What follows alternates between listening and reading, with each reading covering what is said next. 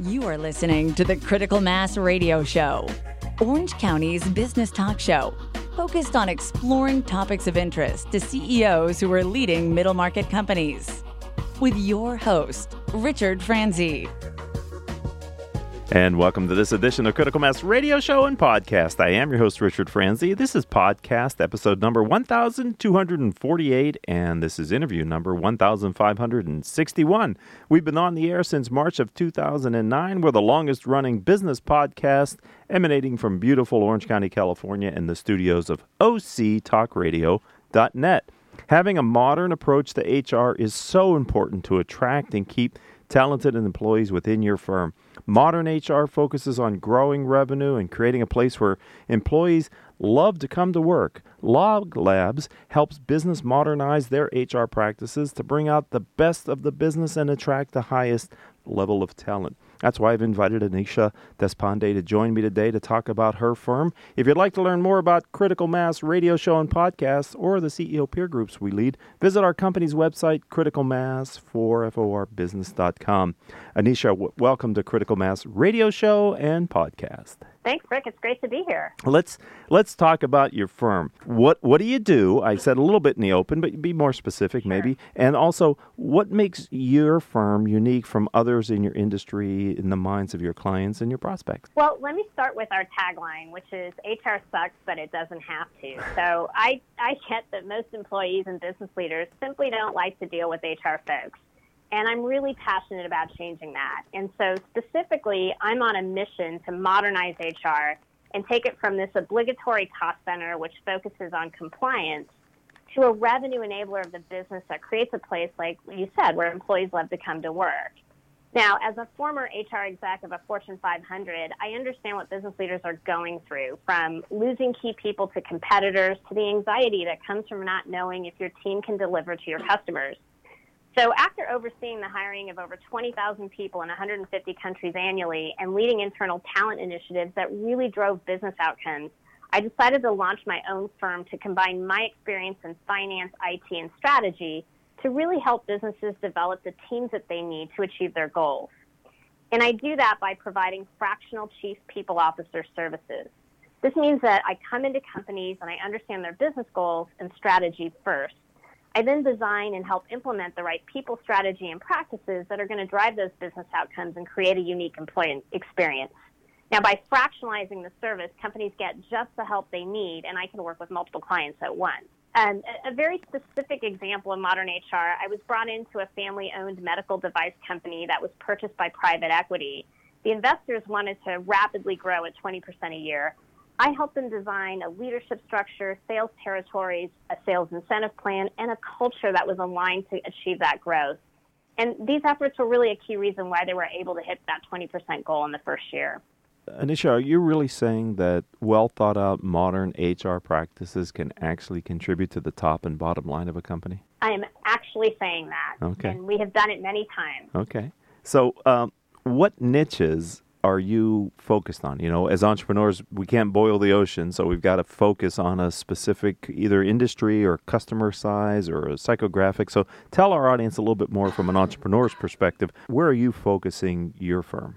Yeah, it's a great question. So I think the most successful niche is the middle market and emerging growth investor-backed firms. So for the middle market, it tends to be anywhere from 50 to 5,000 employees or 20 million to 1 billion in revenue.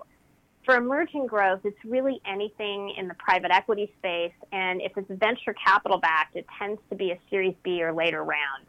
I service clients globally, but I'm based in Southern California. I'm industry agnostic, but companies that have a strategic imperative to change or grow are usually the ones that benefit the most from my services. Is there something about the leadership team that tells you this is a company, Anisha, that you can work with? Or, you know, can you give us some sense for what type of leaders are embracing Log Lab and working with you? You know, these are leaders that are very open-minded. They understand that HR plays a different role. They're open to new ideas. And I think one of the things that I've noticed is all of them understand how modern technology works and their reputation out in the market. So not just the customer reputation, but sites like Glassdoor and what people are saying and how important it is to manage that so that they can manage the talent reputation that they have, but also take those actions and create the culture that they really need to be successful in the business world. So I think a lot of it is that open-mindedness about trying new ideas and understanding that HR is something that can really be a competitive advantage at your company. It's interesting because helping a business owner or CEO of a 50-person company, that's one challenge. But helping a leader who's maybe got 1,000 or several thousand, 5,000 employees, that's a very different challenge. While there's more leverage, right, in getting the 5,000 people all on the same page and embracing the culture and kind of doing that, it feels like to me there's a lot heavier lifting maybe that's required when you have that many employees versus maybe an organization with 50 or 100. Has that been your experience, or am I off base with that? No, that's totally true, right? These engagements can differ, and it also depends on if the company has HR within their company. So if they have an HR team, but they're more tactically focused, sometimes they just need some help bringing in some more creative ideas around how HR can differentiate itself, and that's where I sometimes come in and play a role at the larger companies, bridging that gap between tactical HR and what the CEO is trying to do, or finding a common language for HR and the CEO to speak to really make sure that, or to share so that they can communicate effectively and get things done. So I often serve as that bridge between HR and the CEO as well for the larger companies. So I heard you earlier in the interview talk about maybe latest technology, and certainly there are tools like Glassdoor on the outside that companies have to be cognizant about. But are you finding that there are technologies applicable to internal HR practices that you're helping to bring into your clients, regardless of their size? Yeah, I mean, things are changing so rapidly in the HR technology space, whether it's artificial intelligence from a recruiting standpoint, or another thing that we're finding is artificial intelligence in terms of employee engagement, so tools that actually can track how employees are feeling on a day-to-day basis, use the analytics to give us some insight as to trends, and also how they may be reacting to certain changes in the environment. So let's say you have an all-hands meeting and you have these chatbots that are going out to your employees, engaging them in conversations. You may understand what the feedback is from your all-hands meetings, and maybe there's some follow-up messages that need to happen as a result of this. So with analytics, artificial intelligence, it's really shaping the way that we get information about our employees and how we can react and respond to those in a more effective way. We're talking changing this. Oh, I'm sorry. I'm sorry. Go ahead. Finish. I'm sorry. I should say it's changing the mindset of these annual employee engagement surveys that you often see that are big lists for companies to do when you can continuously monitor engagement. Are these tools only for your larger clients, or are they also available to the lower end of the middle market? They're available to the lower end of the middle market. We're finding more and more folks, and some of these technologies are so new that they're looking to pilot, and sometimes they like to pilot with smaller companies to get a first idea as to how the product is working. So it's cheaper too. This works perfectly with your open-minded CEO leadership team that's looking to try new things and mix it up, and then maybe there's a supplier who's looking for clients who are willing to give their new technology it sounds like you're a perfect matchmaker sometimes between the goals of the suppliers and the clients that you have as well. Absolutely. So let's look back in your career. I love to ask guests here on Critical Mass Radio Show and Podcast, if you could think about a time in your career when you failed at something that was, at the time, very important to you. And if you have an episode like that in your career, if you could briefly explain the circumstance of the event, but also then share with our audience the lesson that you learned from that experience, that would be really helpful. Sure. So years ago, I was working for a company that wanted to double its revenue organically in 5 years. Now, the company was facing some leadership shortages, and there was little talent that we could draw upon from the external market. So we designed a leadership development program that would take about 20 of our high potential employees and help prepare them for top 10 roles at the company. Now, while the business execs loved the program design, we were struggling to get them to fund it. And over a period of time, I repeatedly presented to the CEO to get funding for the program, and every single time he said no. So as you can imagine, I was pretty frustrated. It just felt like a no-brainer to fund this, and I couldn't figure out why I was failing. And I really started to feel that we were going to miss our goals because we weren't getting ahead of the people challenge to double our revenue. So I finally realized that while we had put together this business case and we did the right things in terms of how to think about it, we hadn't communicated the impact or the return we were going to get in the language of the business.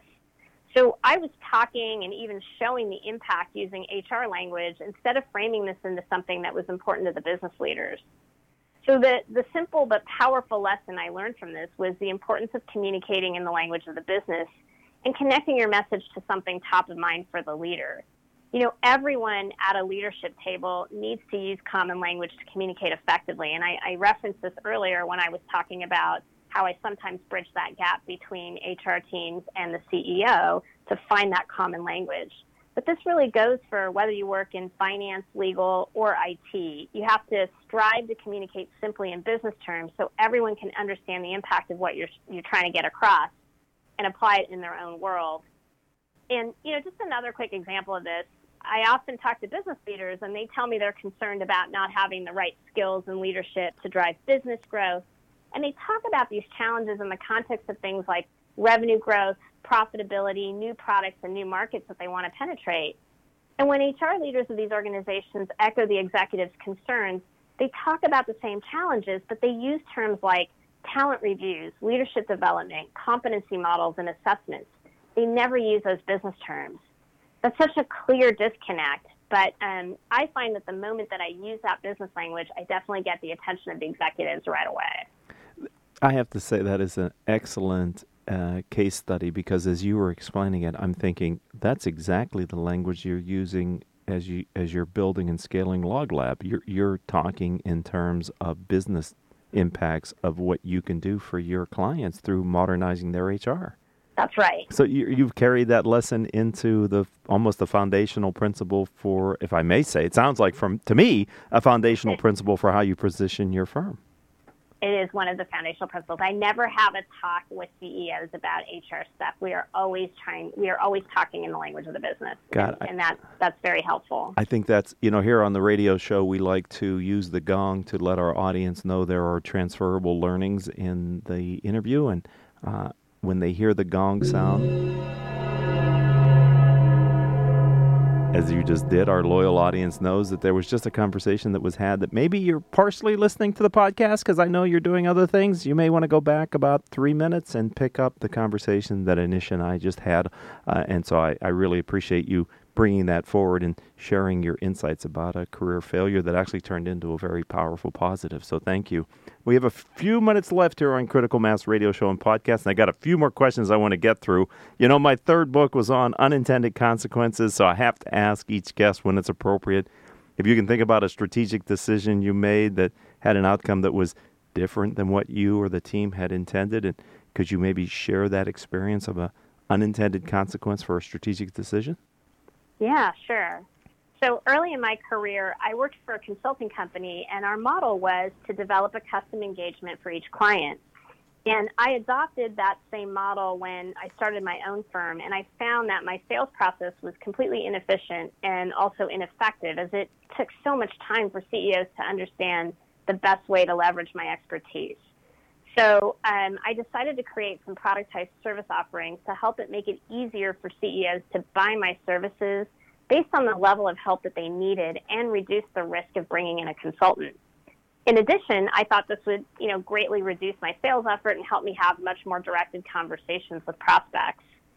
So one unintended but very positive consequence is the model has morphed into a chief people officer subscription model that can be used by any CEO, whether he needs a little strategic supplement to his HR team or a full HR strategy. And it's also started to create more consistent revenue streams for me, which is sometimes difficult in a professional services firm. So I'm really excited to see how this continues to evolve. That's excellent. And I'm wondering if you might think about your core philosophy. I call this our guiding principle question here on Critical Mass Radio Show and Podcast. It was the foundation. This question is the foundation of my second book, The Power of CEO Guiding Principles, which I give a talk on, but that's not here nor there. It's about you. Can you share your core philosophy that you're using to build the culture of your company and sort of the reputation and brand that you have for Log Lab in the industry? Yeah, sure. So, when I sat down to work on my core values, I thought about all the companies, organizations, and even individuals that I interact with that leave me with the best feelings. And I really tried to hone in on what made those interactions special. Like things like, I'm always excited to go to Trader Joe's. I know exactly what I'm going to get and also not get at Trader Joe's. And that's, they don't have a massive product selection. It's full of friendly faces who are empowered to provide a great experience. And there's always help if I need to find something. And when you think about that experience, and you think about something like calling the cable company, when I call the cable company, I know I'm always going to be bummed after calling the cable company, right? It's 2 hours on the phone because they're not clear, nor are they empowered to really provide a great experience. And so I came up with this core philosophy of it's about doing what I say and also being clear about what I don't do.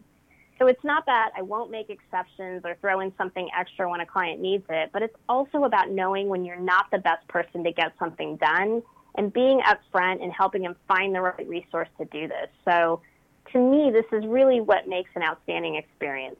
No client is expecting you to provide it all, and all of my clients appreciate it when they come to me with something and I tell them it's not my expertise, but I help them find someone that can do that really well for them, and they're always delighted with the results.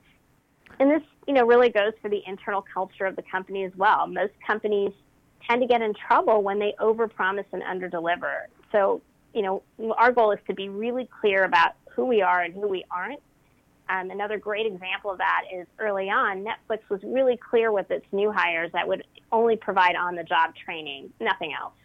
And so job candidates knew that going in and could make a decision as to whether they wanted to work there or not. Well, that's really critical because, what you just said about the experience of shopping at Trader Joe's and dealing with your cable company, I find, and I talk with my clients, that your brand is really the personal relationship that your clients or prospects have with your company. It is not what you say on your website. It's not your marketing material. It's not even what you talk about in the C-suite, because their direct experience with your brand trumps anything else you're going to say, because at the end of the day, that's their experience which carries the most amount of weight. And so understanding what that relationship is at the point of customer contact to your brand, a touch point, is so critical, because your brand may be completely different than what you had intended. But an organization like Trader Joe's really understands that, and they hire the people who can model the brand culture to the people and the customers when they come in, don't they? They absolutely do. And if you look at their job descriptions, how simply they're written and how they carry that tone of how you feel walking into a Trader Joe's, to even how they write their job descriptions, you can see how they've achieved that consistency. There's a big brand here in Southern California by the name of In-N-Out Burger, and when I think of Trader Joe's, I also think of the hiring practices of In-N-Out Burger, because they have a very strong brand, and it is reinforced every time you either drive through or you go in and you place an order, isn't it? It is. One of my favorite places. Right. And if they didn't hire people to live the brand, they would, in my opinion, neither one of those two, Trader Joe's or In-N-Out Burger, wouldn't nearly be the market force that they've become over the time. It's really the employees that deliver that brand promise to the clients and to the customers that has, I think, put them where they are on the map prospectively. Absolutely. All right, final question for you, my friend. I'm going to have you back on the show at some point in the future, maybe a year, 3 or 5 years. What are you going to be doing? What's going to be different? Where are you taking your firm? Well, like I said earlier, I'm really passionate and on this mission to modernize HR. So in addition to partnering with CEOs and business executives to provide consulting services, I'm also launching practical online content to help HR professionals develop modern HR skill sets. And my hope is that over the next several years, we can ignite a grassroots movement which upskills the function as a whole. And by attacking the challenge from both sides, right, the companies one at a time, and then mass upskilling the HR professionals, I think we have a chance to make the much-needed rapid change in this space in a really short time. So just an example, I have some online content available today, an HR Strategy Boot Camp, which is a series of videos that guides HR professionals through developing their own modern HR strategy based on their business goals. And at the end of the course, HR professionals have a draft strategy that's ready to review with their leaders. Now, this course is available on Udemy right now, but soon it's going to be available on my website also. So our long-term goal is to be known as the pioneer of modern HR, and I hope the next time I visit you, we've made a much bigger impact with a thriving online content business full of relevant and useful content, as well as expanding our consulting reach, and that we're recognized in HR circles as a pioneer. I loved having you on the program, Anisha, because you modeled the behavior of having a clear vision, of being able to articulate it, to turning the terms like core values into actually something that's tangible, meaningful, and impactful. And so I think just by listening to you, hopefully our audience have picked up kind of best traits just from listening and observing how you use them to describe and impact your firm. If someone would like to learn more about LogLab, how do they find you online, my friend? Yes, so we have a website, www.theloglab.net. THELOGLAB.net. We've also got a blog and some free resources and content available there. You can get in touch with me there. You can also follow LogLab on Facebook, LinkedIn, or subscribe to our YouTube channel. And my Twitter handle is Anissa D, ANNISSAD, and you can connect with me directly on LinkedIn as well. Thank you for being a part of the Critical Mass community. You're one of our faculty members as well as a great guest on the radio show. I want to just to tell you how much I appreciate the time you spent with us here on Critical Mass Radio Show and Podcast. Thank you, Rick. Have a good day. You too. I'd also like to thank our engineer, none other than Mr. Paul Roberts, and our three producers without whom we could not do this show each and every week, Joan Park, Crystal Nunley, and our newest producer, Vanessa Holland. If you'd like to connect with me, I'd say let's start on LinkedIn. I'm Richard Franzi, Franzi. And until the next show, I hope all of your business decisions will move your company in a positive direction. You have been listening to Critical Mass Radio Show Business Talk Show, focused on exploring topics of interest to CEOs who are leading middle market companies. With your host, Richard Franzi.